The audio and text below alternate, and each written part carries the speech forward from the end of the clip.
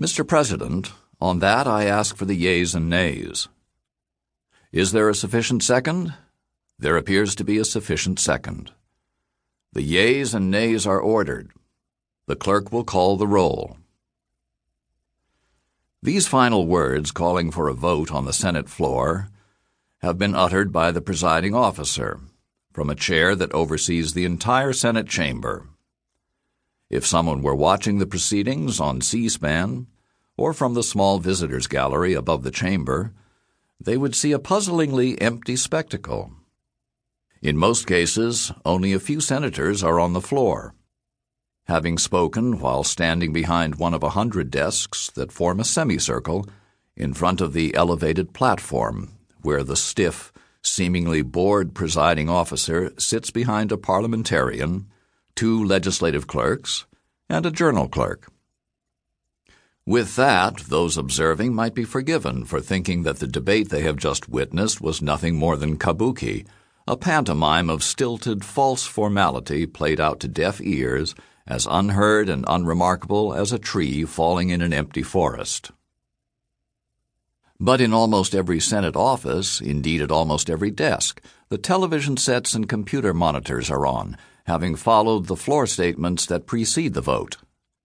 And much more has been done, well before the speeches began. Committee hearings have been held. Memos have been written. Recommendations have been drafted. Discussions and internal debates have taken place. All that remains is for the individual senator to decide which way he or she will vote.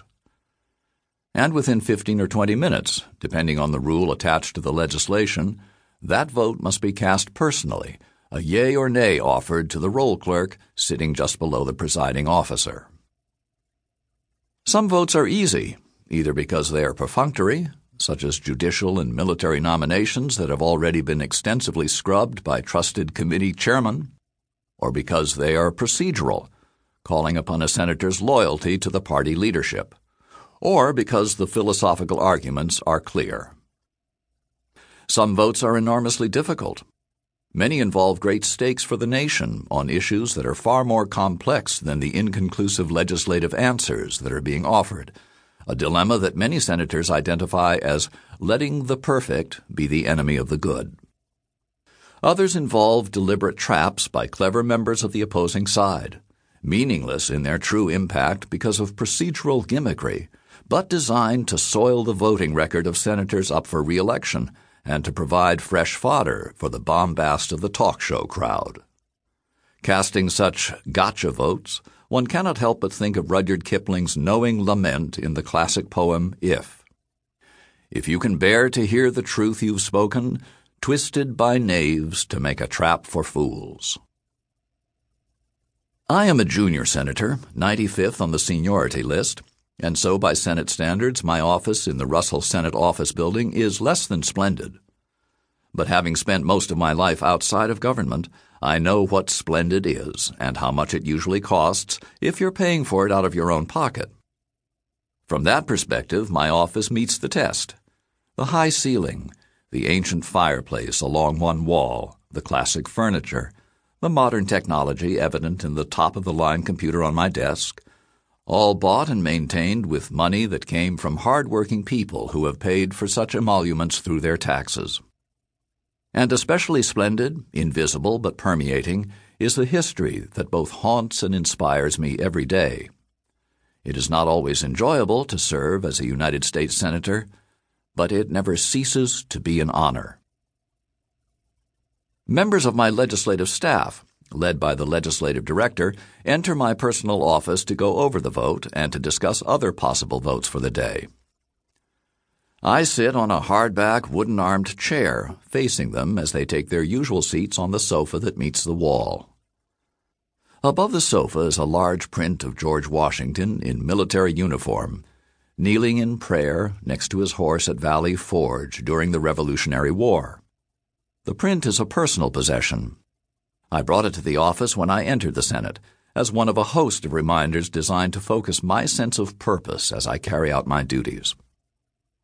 Samuel Cochran, one of my 4 times great-grandfathers, served in the Virginia line as an enlisted soldier under General Washington.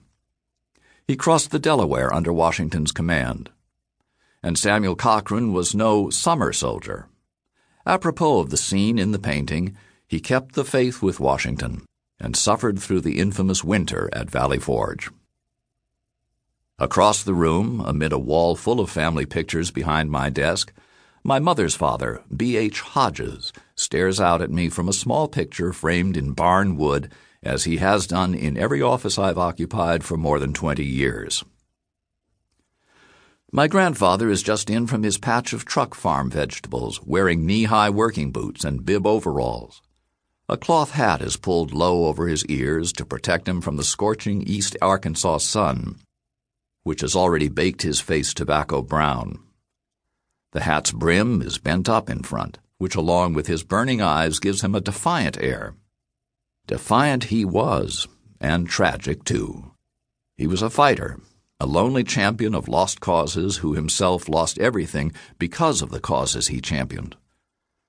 The picture doesn't show it, but he is lame from a busted hip, with a long-time wound that still seeps openly through breaks in his skin and will soon die for lack of medical care.